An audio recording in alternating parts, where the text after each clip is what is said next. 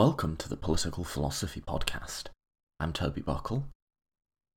So, as seems to be a pattern with my introductions, I'm going to have to bite my tongue and resist the urge to give extended commentary on contemporary events. I'm recording this a day and a half after President Trump has just been impeached by the House, and there's a lot I could think to say on that. But at least for now, I'm going to resist the urge. And the reason for doing that is I think if I go into my personal views on every news story as they come up, even with the news being as dramatic and consequential as it is right now, then I think the podcast would probably morph into more of a current events podcast, which isn't my vision for it, and I think isn't the best product that I can be putting out. There's a lot of shows giving you minute-by-minute reactions to the news cycle. Some of them are great, some of them are, not so great. But I don't think realistically I'm going to put out anything that rivals them. So, other than saying that I support impeachment, I'm unsure if this is strategically the right thing to do at this point or not. But I think the time for those questions has passed, and I think for the next month, 2 months, however long this goes on for, we should be focused on just making the case as clearly and accessibly as we can. Other than to say that, I won't belabor my own views on this. I think between now and the trial, I'll try and do an impeachment episode and find a good expert to have on who can maybe talk to us about the history and the constitutionality there. So I do want to get that on record at some point.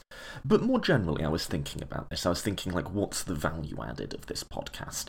Why would you listen to this podcast as opposed to, the billion other podcasts that are out there, or even the million other podcasts that are out there on politics? And the answer isn't that this podcast is unrelated to current events. I was thinking about the almost 100 episodes we've done now, and they are all, often quite implicitly, but there is a focus in these podcasts on the current age we're living in politically, and on the sorts of questions that living through this sort of quite troubling political realignment is forcing us to ask ourselves and ask of our political systems. So it's not that the podcast is sort of unrelated to the drama of the news cycle. It's more like what we're bringing isn't minute-by-minute reactions or commentary.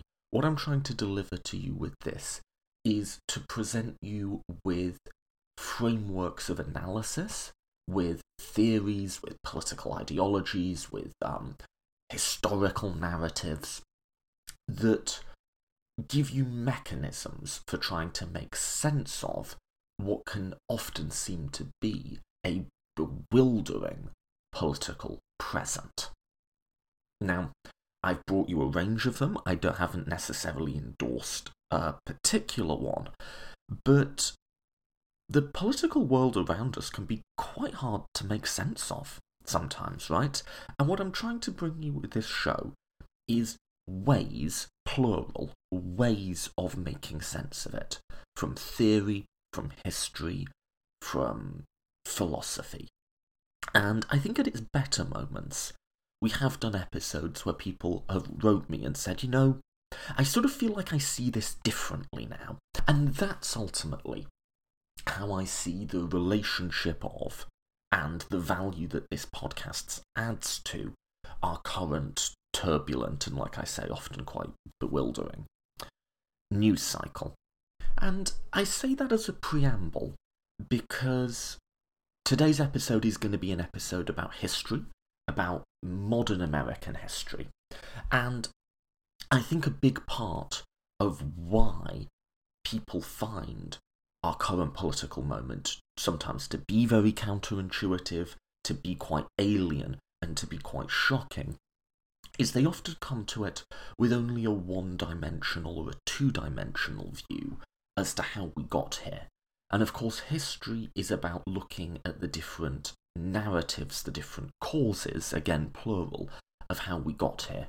It's also about, and this is what I go into this conversation a lot, about how we think about how we got here, about how the various narratives and ideological framings that we have in the present, how those mesh, how they fit with or don't fit with, how they contradict sometimes with the sorts of narratives that mature history produces. And I think you'll see that sort of focus, that sort of way of thinking about it, in the questions that I ask in this interview, which is about the social and political history of crack cocaine in America. My guest today is David Farber. He's the Roy A. Roberts Distinguished Professor of History at the University of Kansas, and he's the author of numerous books, including Everybody Ought to Be Rich, The Rise and Fall of Modern American Conservatism, Taken Hostage, The Age of Global Dreams, Chicago 68, and most recently, and the book we'll be talking about today, Crack, Rock Cocaine, Street Capitalism, and the Decade of Greed.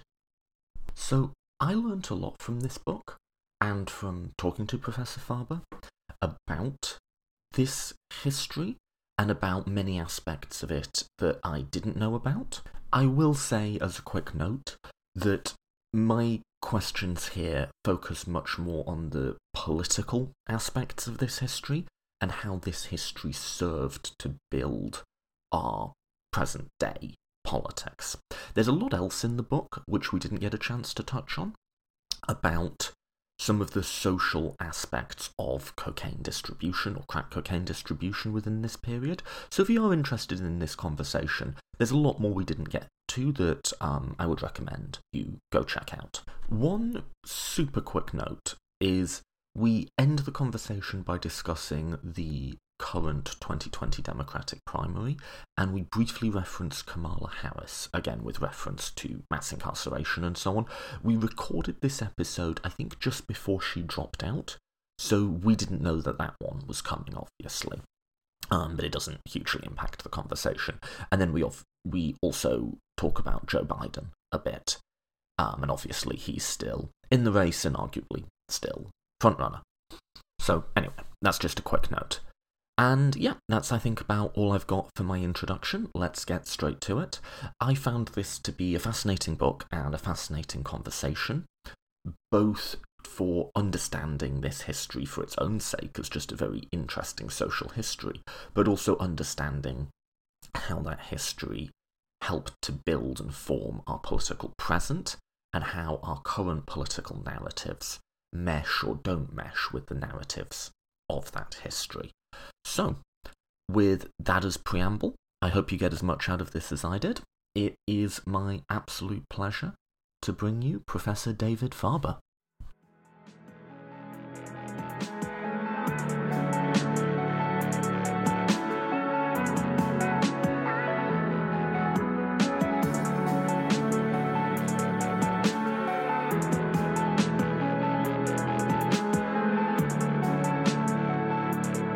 Yeah, so I am joined today by Professor David Farber. Professor, thank you so much for coming on the podcast. Good to be with you, Toby. So I've settled into asking the question in the most dumb, cliche, trite way. But how do you introduce yourself if you're at a party and someone says the sort of dreaded so what do you do? What's your go-to for that? I guess I start by saying, hey, I'm David, and I teach at the University of Kansas, and I write books about politics and culture in a historical framework. So you've done quite a few on politics, and you've written on American conservatism, right? I have. And so how did you go from that to writing a book about the crack about the crack epidemic? So two big questions kind of drew me to thinking about crack cocaine and the ways in which it percolated through American society. I've always been interested in the history of capitalism, so I've written a couple books about sort of the winners of capitalism. I wrote about the origins of General Motors, the development of the DuPont Corporation, what it looks like from the top. And I've also always been very interested in social change movements and normative politics. I worked in Washington, D.C. briefly before I became an academic. And so I like to bang those two things into each other. How do politics and policy interrupt, extend, affect the capitalist system, particularly in the United States? Crack cocaine was a way to look at the story of markets developing from below instead of from above, and launch a very punitive approach aimed at the entrepreneurs of this very dangerous but alluring drug, crack cocaine. We're skipping a little bit forward in the argument to the middle of the book, but do you could see it both as an interesting perspective on capitalism, both from a structural and a cultural point of view, right? From a structural point of view, obviously, you have customers and sellers and so on, and like you say, a market created. But one of the other things the book explores is the culture, in the same way as we glorify great industrialists. There became a kind of glorification of the drug kingpin or the mob boss, or however you want to call that figure, right? Yeah, I think you're absolutely right. I mean, one of the things fascinating, at least in the United States and maybe Margaret Thatcher forward Great Britain, is the ways in which the job creator, the entrepreneur, the magician of creative destruction has become a kind of iconic figure in the West. And I was really curious, what's it look like when you're the magician of creative destruction coming out of the inner cities? So I really looked carefully at some of the crack kingpins in Chicago, New York City, Washington, D.C., not just to see how they created their businesses, though I'm very interested in that, but also how they were perceived within the worlds in which they operated. And there was a lot of vision within those worlds, but there was also glorification. That's so interesting, and we'll come back to that. I do have a perhaps slightly impolite question. Is how do you think about yourself? Oh, so I'll put it on the record before I ask the question that I really liked the book. I found it both really informative and really readable. So just so I'm not biased as to your answer, but how do you think about yourself politically? Do you self-define as liberal or conservative, or like what's your overall? People tend to have an overall perspective on their relation to capitalism in particular. Yeah, so I don't have a very simple and pithy way to put it. I believe in market economies. I think that they're the best way to adjudicate value in most situations, but I'm also a political progressive in most regards. So in the United States, I'm probably fitting well within the label of a liberal in the United States sense of the word.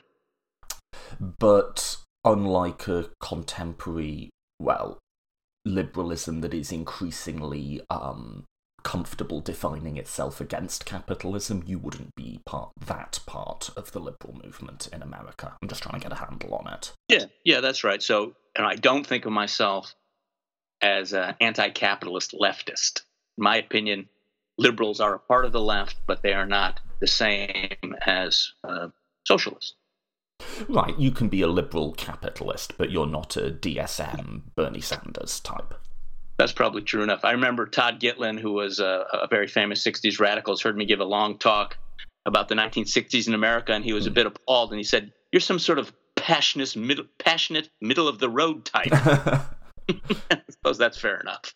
Well, I mean, just for my own biases, I'm definitely on the left, but I will say one thing, which I think is there is an unfair correlation of centrism, if you want to call it that, although it's a terrible word, with lack of passion or lack of beliefs or something like that. Like you can have a very passionate, very committed third way type approach, just for what it's worth.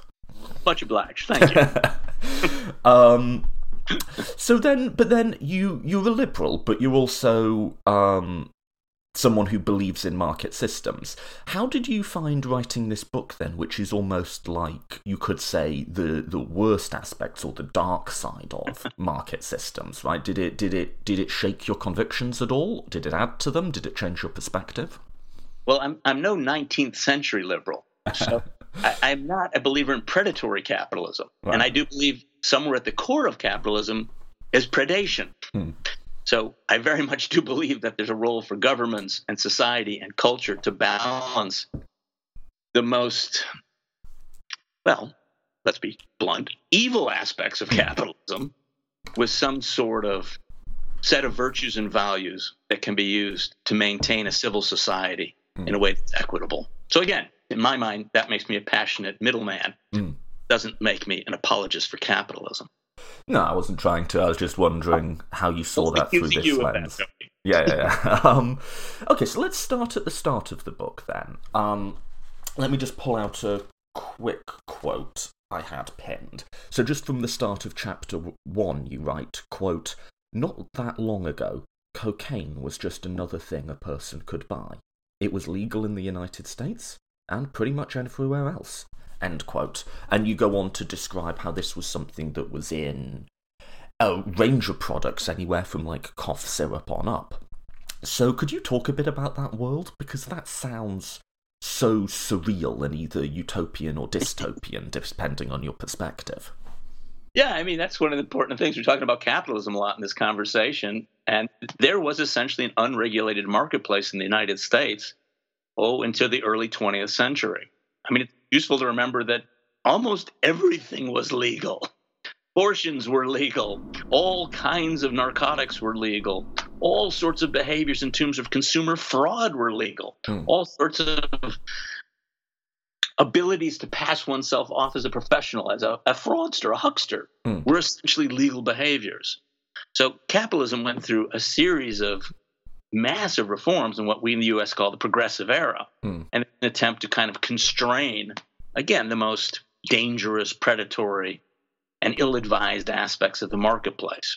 You could make a pretty good case that there was a kind of fierce backlash in early 20th century America against that unlicensed, unrestrained marketplace. Don't forget in the U.S., alcohol became illegal as a beverage in 1920. So it wasn't just heroin or cocaine. It was even alcoholic beverages that were banned from the marketplace. So the United States has been working its way through the limits of the capitalist marketplace for a very long time. And cocaine, only really by around 1920, was illegal in the U.S. Was it commonly used at that time of criminalization, or was it like, when did it become something that was mainly associated, and I say associated carefully, with black Americans, or was this a bit like middle-class housewives were assigned heroin in these days to sort of calm the nerves? When did it go from that sort of drug to a drug that was associated with, again, I'll put scare quotes around the word, a perceived underclass? Yeah, it's a really fascinating story. And certainly in the late 19th century, cocaine in particular, but heroin as well, were widely used and distributed. Heroin in particular was a middle-class drug, for example, and mainly targeted white women to help them with, as you say, their nerves and depression and issues related to pregnancy. Cocaine was used by all kinds of folks, everything from curing the little one's teething problems to the need for a pick-me-up for a doctor working late nights. It really became only in the late 19th and early 20th century that people began to see, I think correctly, that cocaine could be abused and that some people were falling prey to it, especially because many people didn't even know that they were using these pretty heavy-duty narcotics, heroin and cocaine, two examples. You didn't have to label your products and say, oh, by the way, you're now taking heroin. So that was the first step, was just to inform the public. It's an interesting middle step. We talk about decriminalization in the 21st century. In the late 19th and early 20th century, the question was, should you just let the market be aware of what was being sold to it? That was the first step. The second step was to decide, no, consumers are, too vulnerable, so they can be protected. And in stages, heroin, cocaine, cannabis, and others were made illegal between the 1890s and the early 19-teens. And it was a stimulant, right? So I'm thinking by analogy, like the social function might be a bit like, I could go and sit in a Dunkin' Donuts today and see sort of a broad cross-section of society, from the sort of people working on the construction site to the cops to people going to work a receptionist job, all come in to feed a substance addiction which they require to get through various sort of difficult or long or strenuous jobs, and that they've trained themselves to be dependent on. Obviously, caffeine's much less harmful, but I was trying to picture in my head, Yep. like what the social role of this drug was, and it's something more like that than how we think about it now, right? Yeah, and that's how the market got segmented. You're absolutely right. So you brought up earlier, how does this drug eventually get associated with Black Americans? And one of the ways it got associated with Black Americans was in the late 19th century, Black men in particular had to do the most arduous, physically grueling jobs. Yeah, and just as you suggest, they found out, wow, you snort some cocaine, you can keep at this job longer and harder. It's a stimulant. It gives you energy. It affects dopamine and serotonin in the brain, and man, you can do things you couldn't do otherwise. And that was sort of the entree point for cocaine use among the Black community. And I should say, cocaine was really cheap, so that didn't hurt the fact. Then people discovered a second thing about cocaine. It was fun. It provided a sense of euphoria and confidence, and this also appealed to people, particularly on the social margins, who found themselves able to sort of walk across the public stage with greater confidence once they were snorting cocaine and didn't have to wear the mask of subservience quite the same way. So you're right, cocaine by the early 20th century increasingly became associated with Black America, and there's some truth to that. Lots of folks use coke, but Black Americans probably disproportionately did. So it becoming associated with Black America, and again I say associated because you could have a state of affairs, which we get to later in the story, in which there's plenty of white users, but in the sort of public's mind eye, the archetypal user is a poor Black person, right? But it became... So in the story you're telling, it became associated with Black Americans prior to the overall push for criminalization. And the reason I ask is that there's a story that's told... Well, I'm not even saying if the story's correct or not. I'm just saying this is a way the narrative is told by the sort of Howard Zinn, Noam Chomsky read of American history, which runs something like drug criminalization is a sort of tool of state oppression of minorities, and what tends to happen is drugs become or are simply legal to the extent that they're used by privileged white people, but to the extent that drugs become associated with minorities, they become criminalized pretty fast. So marijuana becomes associated with Hispanics, crack cocaine becomes associated with Black people, and that's the sort of causal step to criminalization. The story you're telling is somewhat different to that, though, right? Yeah, as with all things Howard Zinn, there's always a kernel of truth to it, but it's not a very compelling explanation for the totality. Again, really interesting to think about. Opioids overwhelmingly in the 19th and 20th century until after World War II were associated with white people, so that doesn't fit. And cocaine, while it was seen as a problem for some white supremacists, to put it bluntly, that Black people use cocaine and seem to have a kind of social power they might not have otherwise. Again, most cocaine users were white, and many were associated with the underworld, with criminal classes. Jews in particular had a big role to play in selling cocaine. They probably dominated the illegal cocaine market in the early 20th century. So, it was more, I think it was punishing the lower classes in part, but there was definitely a public health aspect to it. This is the great era of the discovery of public health as a profession, as a process, as a governmental duty. And let's not kid ourselves, heroin was dangerous. Cocaine being given to small children was not a good idea. There were problems with the widespread use of narcotics in the United States, so it's not surprising that a regulatory regime with multiple motives became powerful in play. And so I don't think it's singularly about controlling particularly people of color. That's a piece of it, though. And when we get to crack cocaine, that will play an even more important role. So you would say the racial prejudices of the time played a role in its criminalization, but that's not the only piece, and probably the big single variable is an overall rethinking of American ideological attitudes towards the scope and role of government and the scope and role of the market. I do think that that's fundamental. I mean, this is the same time that meat is being regulated, that pharmaceuticals are being regulated, that dairy products are being regulated. So there was a massive push toward disciplinary regimes toward all sorts of consumer goods. Drugs, critically and importantly, become put all the way at the end of the scale. You can be punished by long criminal sentences if you sell or use those particular consumer goods. So that's another part of the story. And, to be frank, has a lot to do with the religiosity of the American people, pietistic Protestantism, and the repression of pleasure. I mean, there are multiple factors at work in the punishment of those who seek intoxication. I've also read, again, I'm just giving you narratives I've read in history books. I'm not, I'm letting you respond to them. I'm not saying I agree or not, because I'm not in a position where I'm really qualified to. I don't know this period of history that well. I have also read that it was, a lot of this stuff, particularly the prohibition of alcohol, was quite closely associated with the women's movement, and a big part of what women were asking for was, yes, political rights and suffrage in their own right, but they were also sick to bloody death of their husbands coming home drunk as shit or high or whatever, and that those two, which we wouldn't think about as connected at all today, were strongly interlinked. Yeah, I mean, absolutely. It's no surprise that the most effective organization to ban alcohol was called the Women's Christian Temperance Union.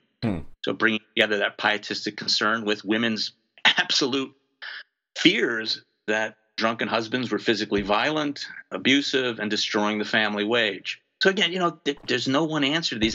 Historians can sometimes fall prey to the laundry list of explanations. It was 12 different things. So it's useful to try to think of which was the most important reason for what. Cocaine is different than alcohol. Its punishment was different than alcohol.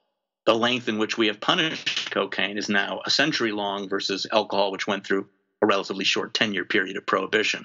So it's interesting to think who has how much social power in a given disciplinary regime. This campaign against alcohol was, relatively ineffective compared to the disciplinary regimes we've put against hard narcotics like heroin and cocaine.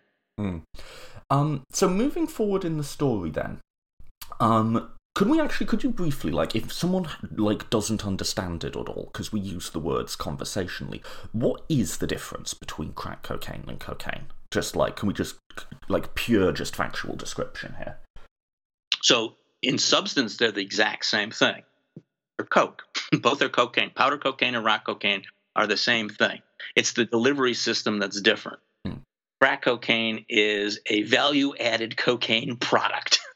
The vaping of its time, maybe, or something like that. Basically, crack cocaine is a smokable version of powder cocaine. We need not probably get into the details of how to make it. The internet's glad to supply you with the answer to that. But by using cocaine as a smokable product, you bring it into your lungs, it gets into your bloodstream very quickly, it goes straight to your brain and produces a very intense, very quick high. So it's a more potent delivery system for the alkaloid cocaine. So we talked about race a little bit before. Once people started discovering how to turn cocaine into crack, or just these two different variants of the drug, right, there's going to be a pretty big difference in the demographics of the markets that are created for both of those drugs, right? That's right, yeah. So could you... Yes, so go ahead.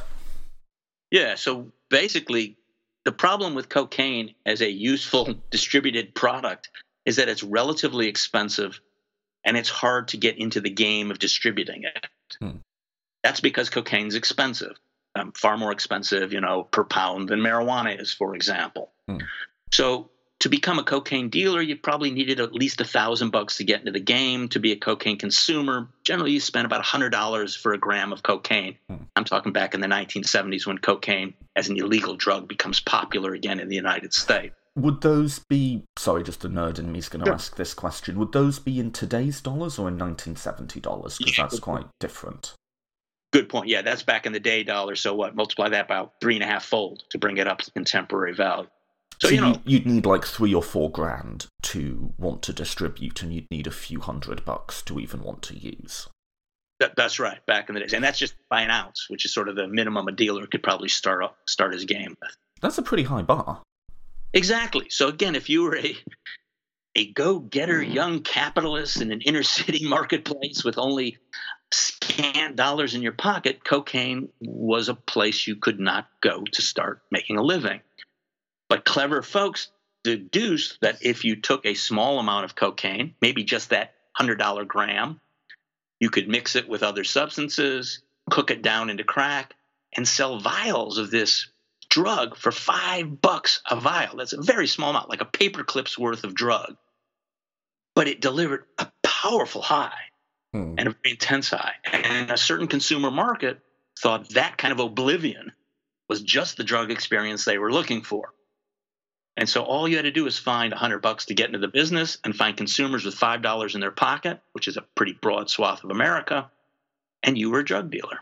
So it was a really rational market decision for people who didn't have a lot of capital to start their own deviant globalized product line.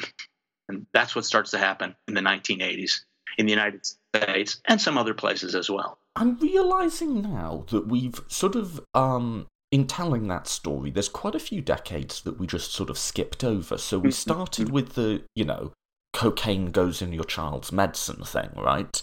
And we've ended with the more familiar picture of cocaine that we have now.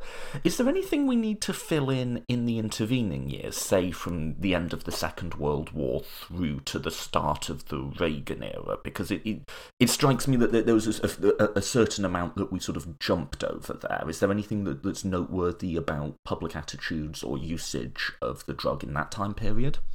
I think what's useful is to think about the ways in which the drug marketplace works like almost any other. So there's kind of a constant striving for market domination and consumers trying different things. So methamphetamines basically get invented in the 1930s, and people suddenly are like, oh, speed, it lasts longer and gives some of the same high for less money. And speed sort of destroys the illegal coke market for about 25 years. Just seems like a superior product.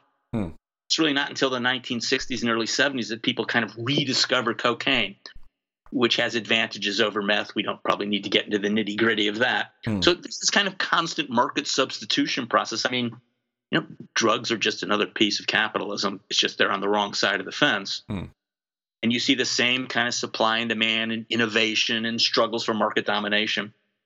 And it's only really after about a 30-year abeyance that cocaine becomes popular again and spreads and becomes an object of desire. And that's where crack suddenly becomes a cheaper market substitute for powder.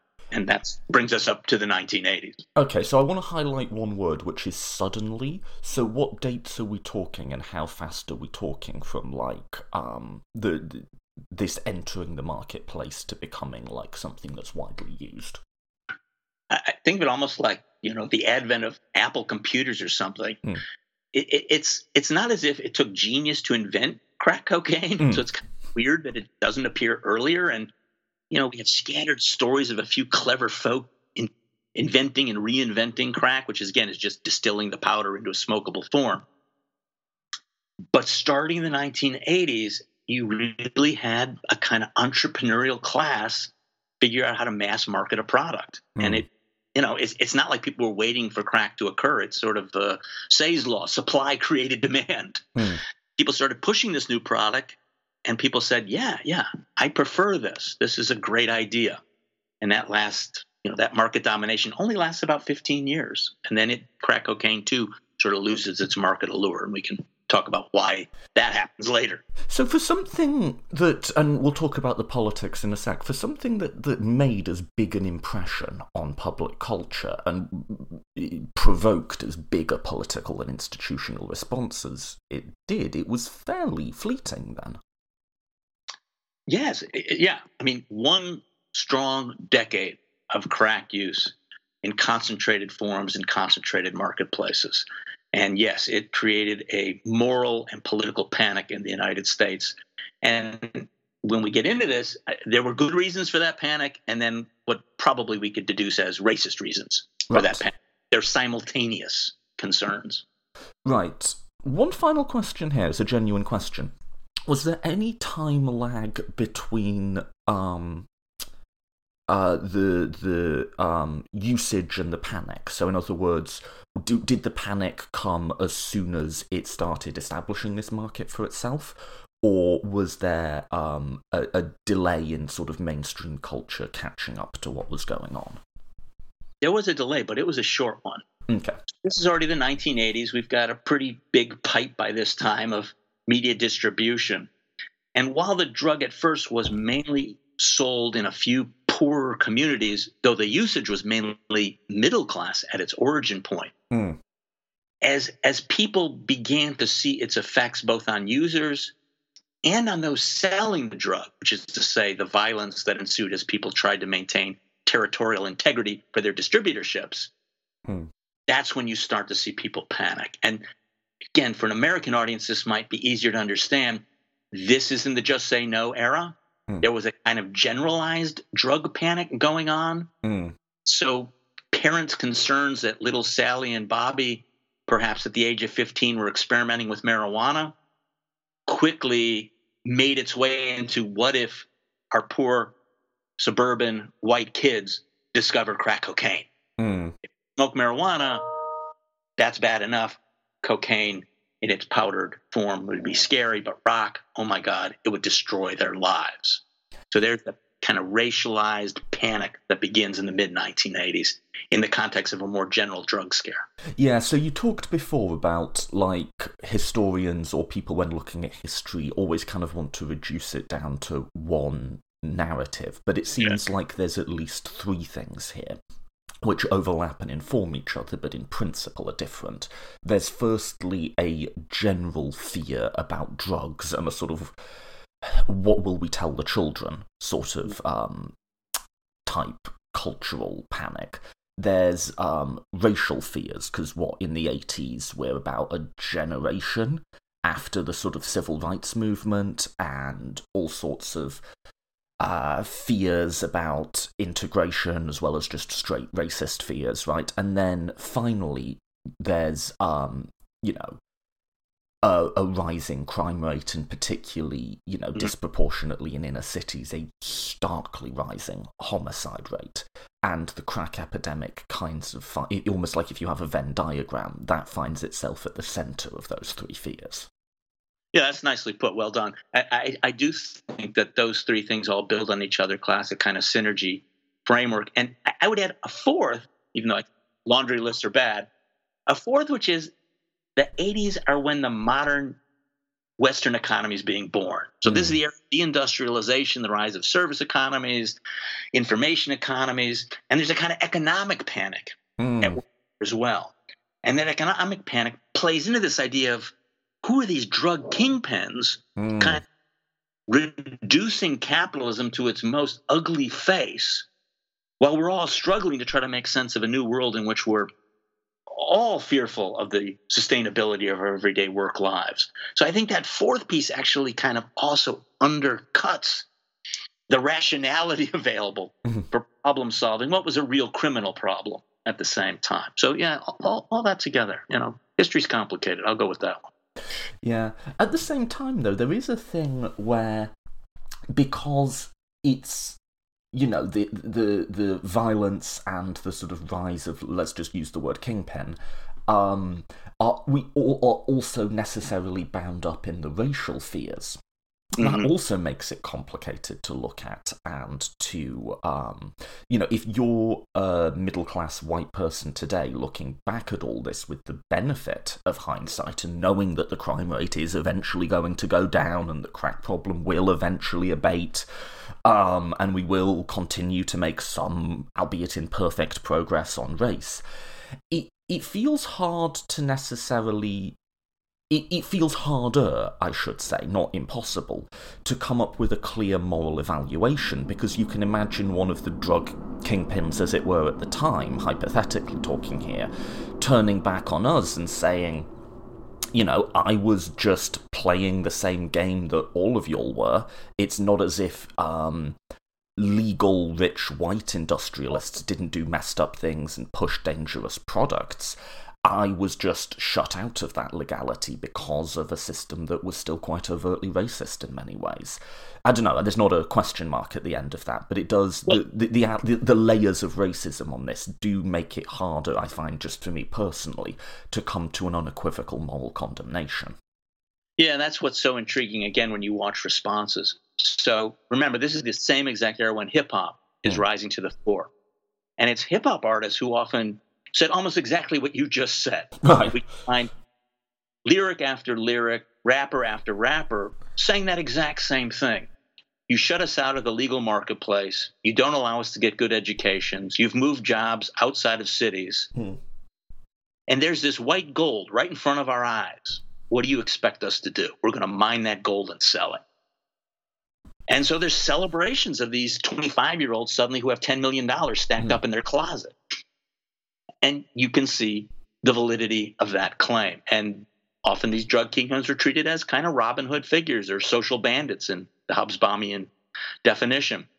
People from the community who made good against an illegal, an unfair system. Now, that's only half the story.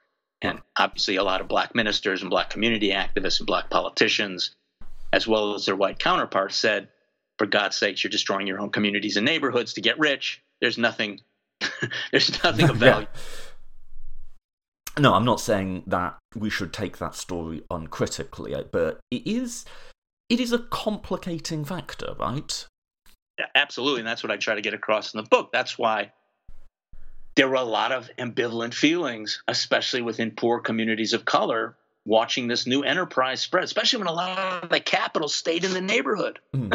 So it was seed capital for a lot of different things. It reminds me in some ways of gangsters in the teens and 20s who got rich in the alcohol business. And then, classic case in our country, Joe Kennedy, who gets involved in the alcohol business illegally and becomes the head of a dynasty of presidential candidates, And if we want to add yet one more sort of complicating factor to this general moral murkiness that we're describing, there's another element to that story, which is white America's fascination with quote-unquote gangster culture, if you want to call it that.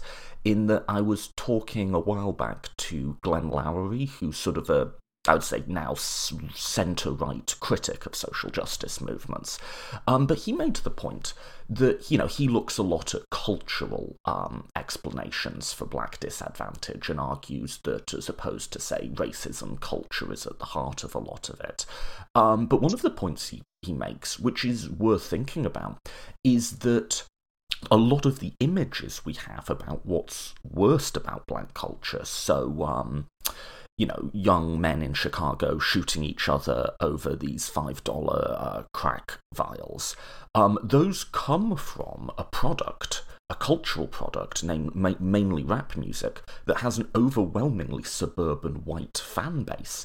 And a lot of our images of this culture are sort of an artifice that was created to feed into a sort of white, both fear and fascination with this thing.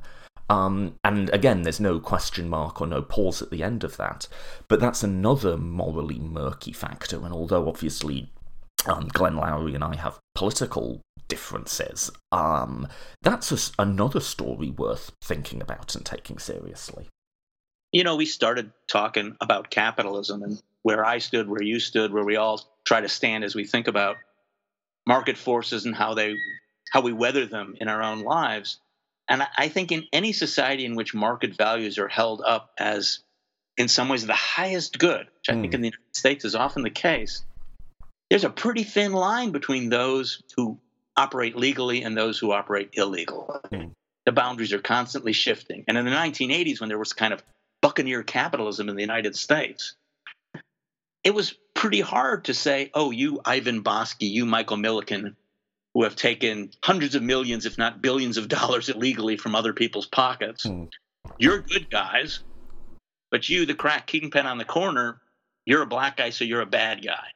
And I think in capitalism, we see the murkiness of the values behind this exchange of goods and services for dollar bills as constantly breaking against what we think of as our moral codes. It's hard to be moral capitalists in all regards. I mean, not to put too fine a point on it, look who's the president of the United States right now. Right. This is a guy who breaks the law for a living. Right. So, and don't forget, in 1986, his best-selling book was The Art of the Deal. His book comes out, he becomes famous in the middle of this exact same period we're talking about. So, he's got golden chandeliers in his apartments. How different is he than Raymond Edmond, the kingpin of Washington, D.C. There's a lot of ironies, and this is the cultural contradictions of capitalism that I'm not the first one to talk about. So let's go back then and pick up another of those threads, because these are sorts of threads that I'm not going to say comfortable, obviously they're very challenging to talk about, but that flow more easily in today's discourse, to talk about the reverse Robin Hood aspect, to talk about white commodification of black violence and deprivation. That is something that I think I'll just say for the contemporary left, that's a sort of that's a set of narratives and a type of discourse that works for us. What I think we find it harder to think and talk about, because it meshes less easily with our current political and ideological commitments, is the other story which we touched on briefly, which is overwhelmingly black political leadership at this time was not just sort of okay with the panicked over-criminalisation that's going to come. They were at the forefront of actively demanding it, and they felt that this was, or not all of them, of course, but many of them felt that this was an imperative. And that meshes less easily with the sort of narrative that the contemporary left would want to tell about the drug war being essentially a criminalization of blackness. Yeah, this is really, really cool to think about in our current Democratic primary debate right now. Kamala Harris getting beat up for having been a prosecutor in California and being pretty hard on crime. There's obviously a debate within Black America about these issues. In the 1980s, and I stress the 80s, not the 90s, among the political class, there was near consensus that something had to be done and something punitive to this crack underworld that was taking over neighborhoods. Every progressive politician in the black world supported some sort of punitive measures, and it was led, this punitive turn, by Charlie Rangel, the congressman from Harlem. Now, I say the 80s because by the 1990s there was a change, and by that time, at least some black politicians started to see that the cure was worse than the disease, which is to say the carceral state, the massive locking up of so many black Americans, was destroying more people's lives than it was preserving or saving. And then you get a rethinking of some of these issues. But yeah, I don't think it's fair to say that racism per se was responsible for the onset of mass incarceration. I think racism was a critical factor in the preservation and maintenance of mass incarceration. So those are two different things to think about. Could we just briefly cover the political response then? Because I did want to get to that, and we've been working towards it for a while. So to start with, could you tell the story of the big federal criminalization push that happens towards the tail end of the Reagan presidency, which, like you said, that was led by Rangel, who I got from your book. He was the founding member of the Black Congressional Caucus, right? That's right. So there's this big push, which is completely, which is bipartisan, right? Like both sides are almost. Well, I'll just let you tell the story. Yeah, you have it right. So by the mid-1980s, there was a generalized panic about drugs in America, and crack was at the epicenter of that panic. And the panic was not just make-believe. There was a large uptick in the use of illegal drugs in the United States, especially among young people. So there was some empirical data to support the idea that drugs were becoming, if not endemic, at least widely used in the United States. And was that a good thing? It's in that context that crack is perceived as the most vile of all possible drugs. And in part because hundreds of thousands of people did fall prey to it and become, if not addicted, at least habituated to the use of crack cocaine. So it was a scary drug for a lot of folks.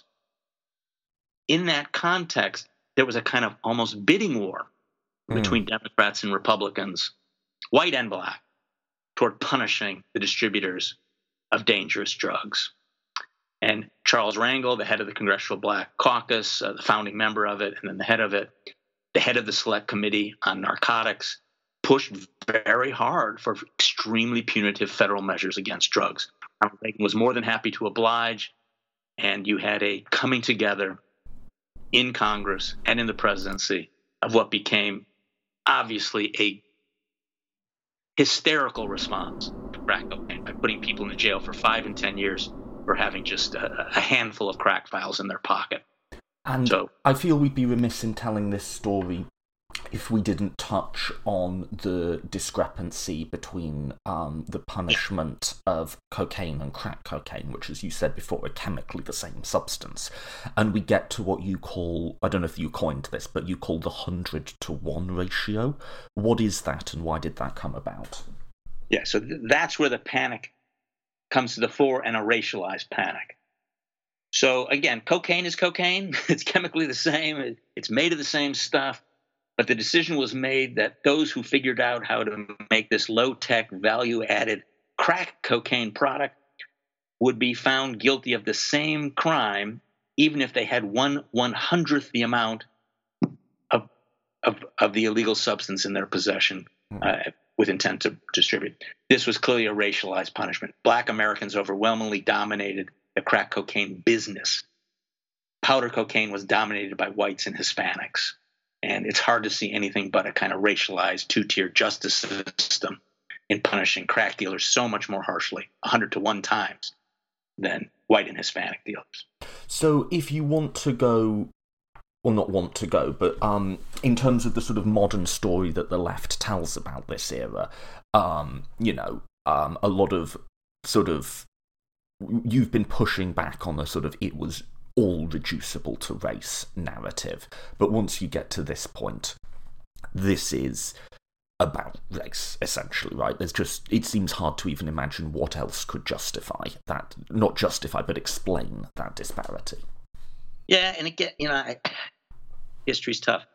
I do stress that it was Charles Rangel who was one of the greatest supporters of this 100-to-1 ratio.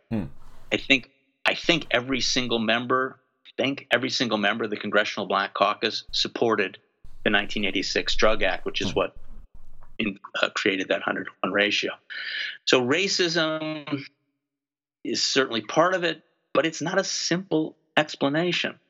I do think there would have been far greater pushback if suburban white weed dealers were being rounded up by the thousands and sentenced 10 years in jail for selling little Julie a dime bag of marijuana. So yeah, there probably would have been a greater public outcry. But it's again, people were afraid. And when people are afraid, they often do irrational and merciless things. Can we spend a minute? My favourite bit, not that it was terrifying to read, of your book was you talked about the Chicago night courts, which I didn't know about. Could you paint a picture for us of essentially an entirely new criminal justice system has been created, from enforcement round up to the courts to the prosecution to new jails have to be built? Could you just paint a picture of what that looks like and the increase in volume that came along with it? Yeah, for those of us interested in mass incarceration, it's really important to understand that relatively few people go to jail on federal charges. So the 100-to-1 thing we just talked about affects tens of thousands of people. State and local jails affect millions of people. And in trying to tell that story, I found what I thought was a real exemplar, which was in Cook County. That's where Chicago is. The decision was made that there was so much crime in Chicago. So there were violent felonies, and there were also lots of drug felonies. And not surprisingly, in Chicago, violent felonies took up most of people's time. Prosecutors, cops, judges, bailiffs, everybody. So much so that drug felonies were not really being pushed through the system. You often weren't jailed. You often got off. You weren't even arrested. It just was too much hassle. The system did not have the capacity to arrest that many people. And the decision was made in Cook County to start trying to figure out how to create a much more efficient and productive criminal justice system. And just like a factory, like a car plant or a steel plant, they decided to add a second shift. So there's violent felonies during the daytime, and then a brand new entire court system is created at night, a night court system, which only handles drug felonies. Well, you increase capacity, basically you double it, guess what's going to happen? You're going to start doubling the number of people who go to prison. So it isn't like, per se, there was so much more crime in the late 80s and early 90s. It's just places like Chicago and many others got much better at punishing people for the crimes they committed and started to throw them into prisons and penitentiaries. That's what happened in Chicago. They had their own criminal system just for drug felonies, and this spread throughout the country. That's insane. I found that. And one just particular image I got from your book is you told a story of a young public defender who was actually reasonably successful in disputing a lot of these charges, who had 5 minutes to prepare to defend each of her defendants, which is just, it boggles the mind as to like the volume that must have been coming through. I always think it's sort of wild. We talk about Fordism and post-Fordism. You know, in the olden days, there was this factory system as very regimented, and then the last 50 years, created a new kind of ways in which work is done. The judicial system went Fordist during this era. You know, it's like you had a wrench and you just turned it 3 degrees every time, over and over and over again. Only it was human beings that you were processing and putting into the penitentiary system. I mean, so we got really Fordist about criminal justice and got really, really efficient at locking people up, starting in the late 80s and forward. And the sort of liberal narrative we have about this today is correct, essentially, right? That like just the number of people we have in state and local jails and prisons just begins to skyrocket in this period, and what had been not completely racially proportional in the past now goes to completely unproportional. Yeah. I mean, it just becomes way easier to lock people up, and it's way easiest to lock up people with fewer economic and political rights and privileges. Guess who gets the short end of that stick? It becomes racialized. People with privilege end up not going to prison. People who are poor or people of color, and I stress it's poor people of color, they end up going to jail in large numbers. I mean, that's the system we're slowly, inexorably going to have to fix. Which sort of, and then the final bit of that story is the 90s, where like at the height of this overlapping panic about, so, you know, we change political parties of the presidency from Reagan to Clinton, but in many ways, Clinton is still buying into this sort of punitive approach, right? And at the height of this overlapping panic about drugs, about race, about violence, about what's happening with the economy, the crime rate that's been rising and rising and rising and rising levels out and then starts to fall quite dramatically, right? That's right, yes. Yeah, go ahead. Yeah, and what we see, unfortunately, is even as the social and economic predictors of this mass incarceration system shift, the criminal justice machinery is still revved up, is still working. It becomes a kind of bureaucratic inertia. And we just keep locking people up. And because we're locking people up for longer and longer periods of time, the prisons just become explosive. I mean, 2 million people at one point. It becomes common sense. And once things become common sense, they're politically hard to break apart. And it really takes, an entire generation until we can start rethinking this process. So Democrats, Republicans, liberals, and conservatives, all pay obeisance to this model that rises in the midst of the drug scares and real drug problems of the 80s and early 90s, with crack being the kind of poster child for the nightmare America's trying to wake from. There's kind of like an institutional carryover, right? It's like you've built a machine and set it up to run, and unless you come and start dismantling the machine, it's going to keep doing the thing you built it to do, right? There's that. There's also kind of, let me give you a narrative and you can pick it apart, but there's also kind of like an ideological carryover. In the 90s, the left, in my home country, the UK too, actually, is sort of coming back into power after a long time having been shut out, and both with Clinton and also Tony Blair is someone you could mention in this respect as a UK equivalent. There's sort of a feeling that the Reagan and Thatcher revolutions have moved where the new normal is. We'd call it like the Overton window today, and we do sort of need to meet the country where it's at. And part of that, it's not uniform, it's not across the board, it's not like we're going to ideologically moderate on everything. So there are quite a lot of very progressive social policies from both of those governments. But one of the big ways we're going to meet sort of middle America, as it were, is we're going to meet them on crime. And we're going to meet them on crime in a way that recognises and dignifies and to some extent plays into fears about race and about class that go with those fears about crime, or like I said, of the Venn diagram, overlap with it.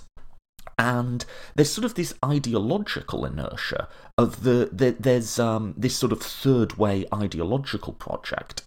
Tony Blair put it very overtly. He said, we are never going to be flanked from the right on crime. To the extent that the Tories are proposing some draconian thing, we'll just pitch up, another 20% down the road further from them. We'll never be flanked on it. And Bill Clinton did something similar. And that created an ideological inertia of its own in that nothing succeeds like success. And, they have, the left has a very complicated relationship now, both with the Clintons and the Blairs. But at the time, they were ferociously successful politicians. And if the left is deciding to, position itself in that space ideologically, where's the place for reform going to come from? It's not going to come from the right. They're suddenly not going to become, prison rights defenders or something like that. So there's just this carryover that takes us another decade or two down the line, It's absolutely the case. And Bill Clinton, as you say, just like Tony Blair, they stared the abyss in the eye and fell into the abyss. They knew exactly what they were doing. They felt bad. At least Bill Clinton felt bad about what he was doing. We know that now. He thought it was the only way he could win. And it's a classic profile of courage. Historians now look back at Franklin Roosevelt and say Franklin Roosevelt basically looked at racism and he blinked. He refused to confront racism in the United States in the 1930s. He said, I have other things I have to do first. I think Bill Clinton in the 1990s did the exact same thing.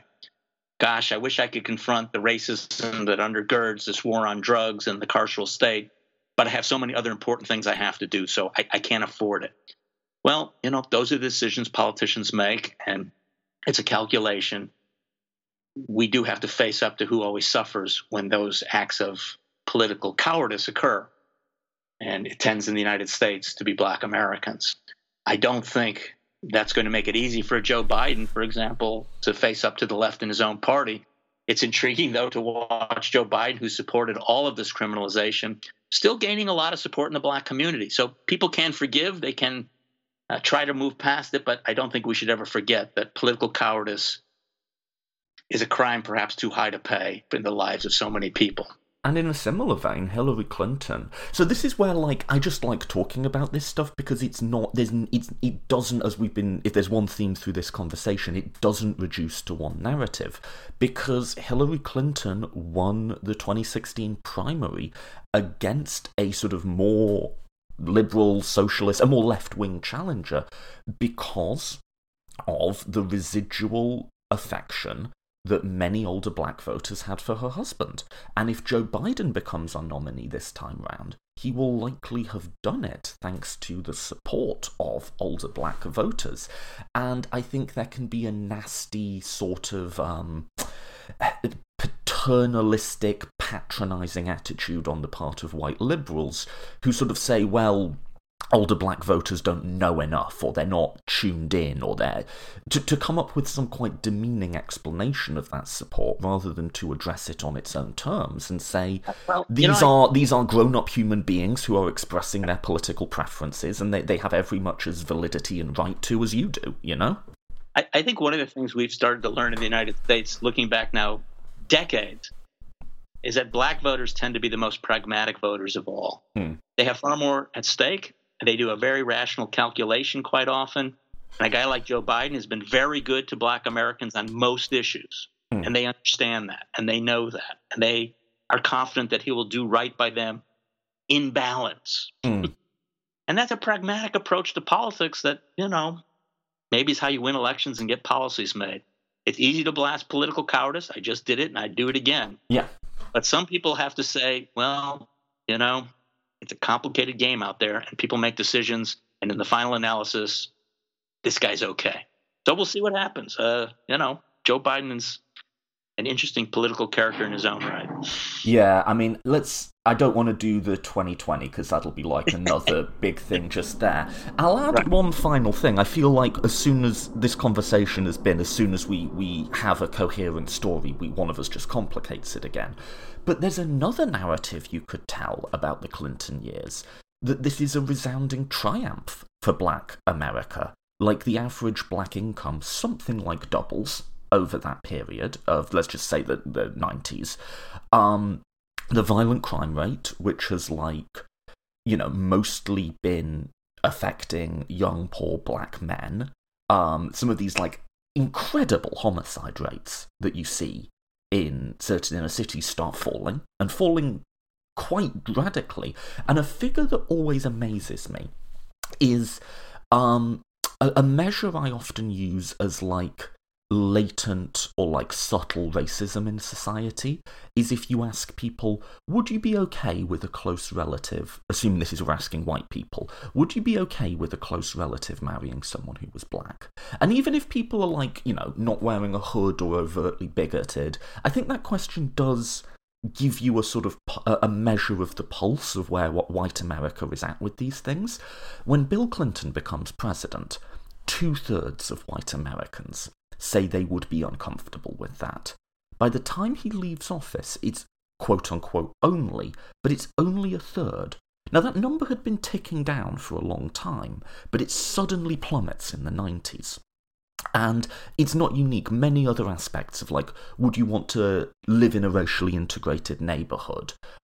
Attitudes about, all sorts of socially conservative attitudes about race, or indeed racist attitudes about race, really markedly decline in that period. And it's never been even remotely clear to me why. But there's another narrative, just to completely contradict myself, which is the 90s saw some astounding progress, both on sort of income and safety and attitudes for a lot of Black American communities, and that also has to be part of the story. Yeah, I'll do this real quick. I mean, one of the things that too many of us who comment on Black America do is we treat it as if it's this one thing.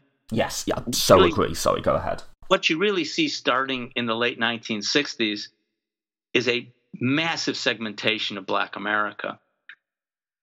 There is the largest increase in the number of Black middle-class people in the United States that we've ever seen between 1970 and 2008. There's a very successful Black America that takes full advantage of legal equality. There's also a Black America that's unable to take advantage of legal equality, who are too poorly skilled, who don't have the right educations or backgrounds, who live in inner cities and don't have access to jobs. That Black America does poorly. That's the crack America I write about.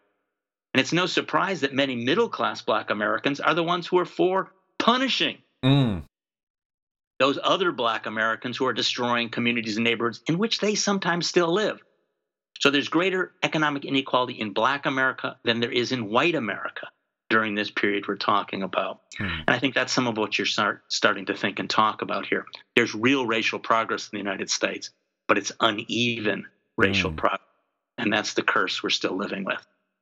So the book is Crack, Rock, Cocaine, Street Capitalism, and the Decade of Greed, and that's just been published with Cambridge University Press. I'm guessing we can get this on Amazon and fine booksellers everywhere, right?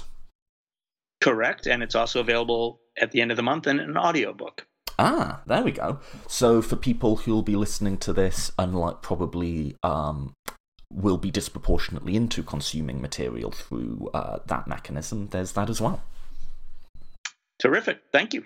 Yeah, thank you so much for coming on, Professor. Really appreciate it. It was a lot of fun.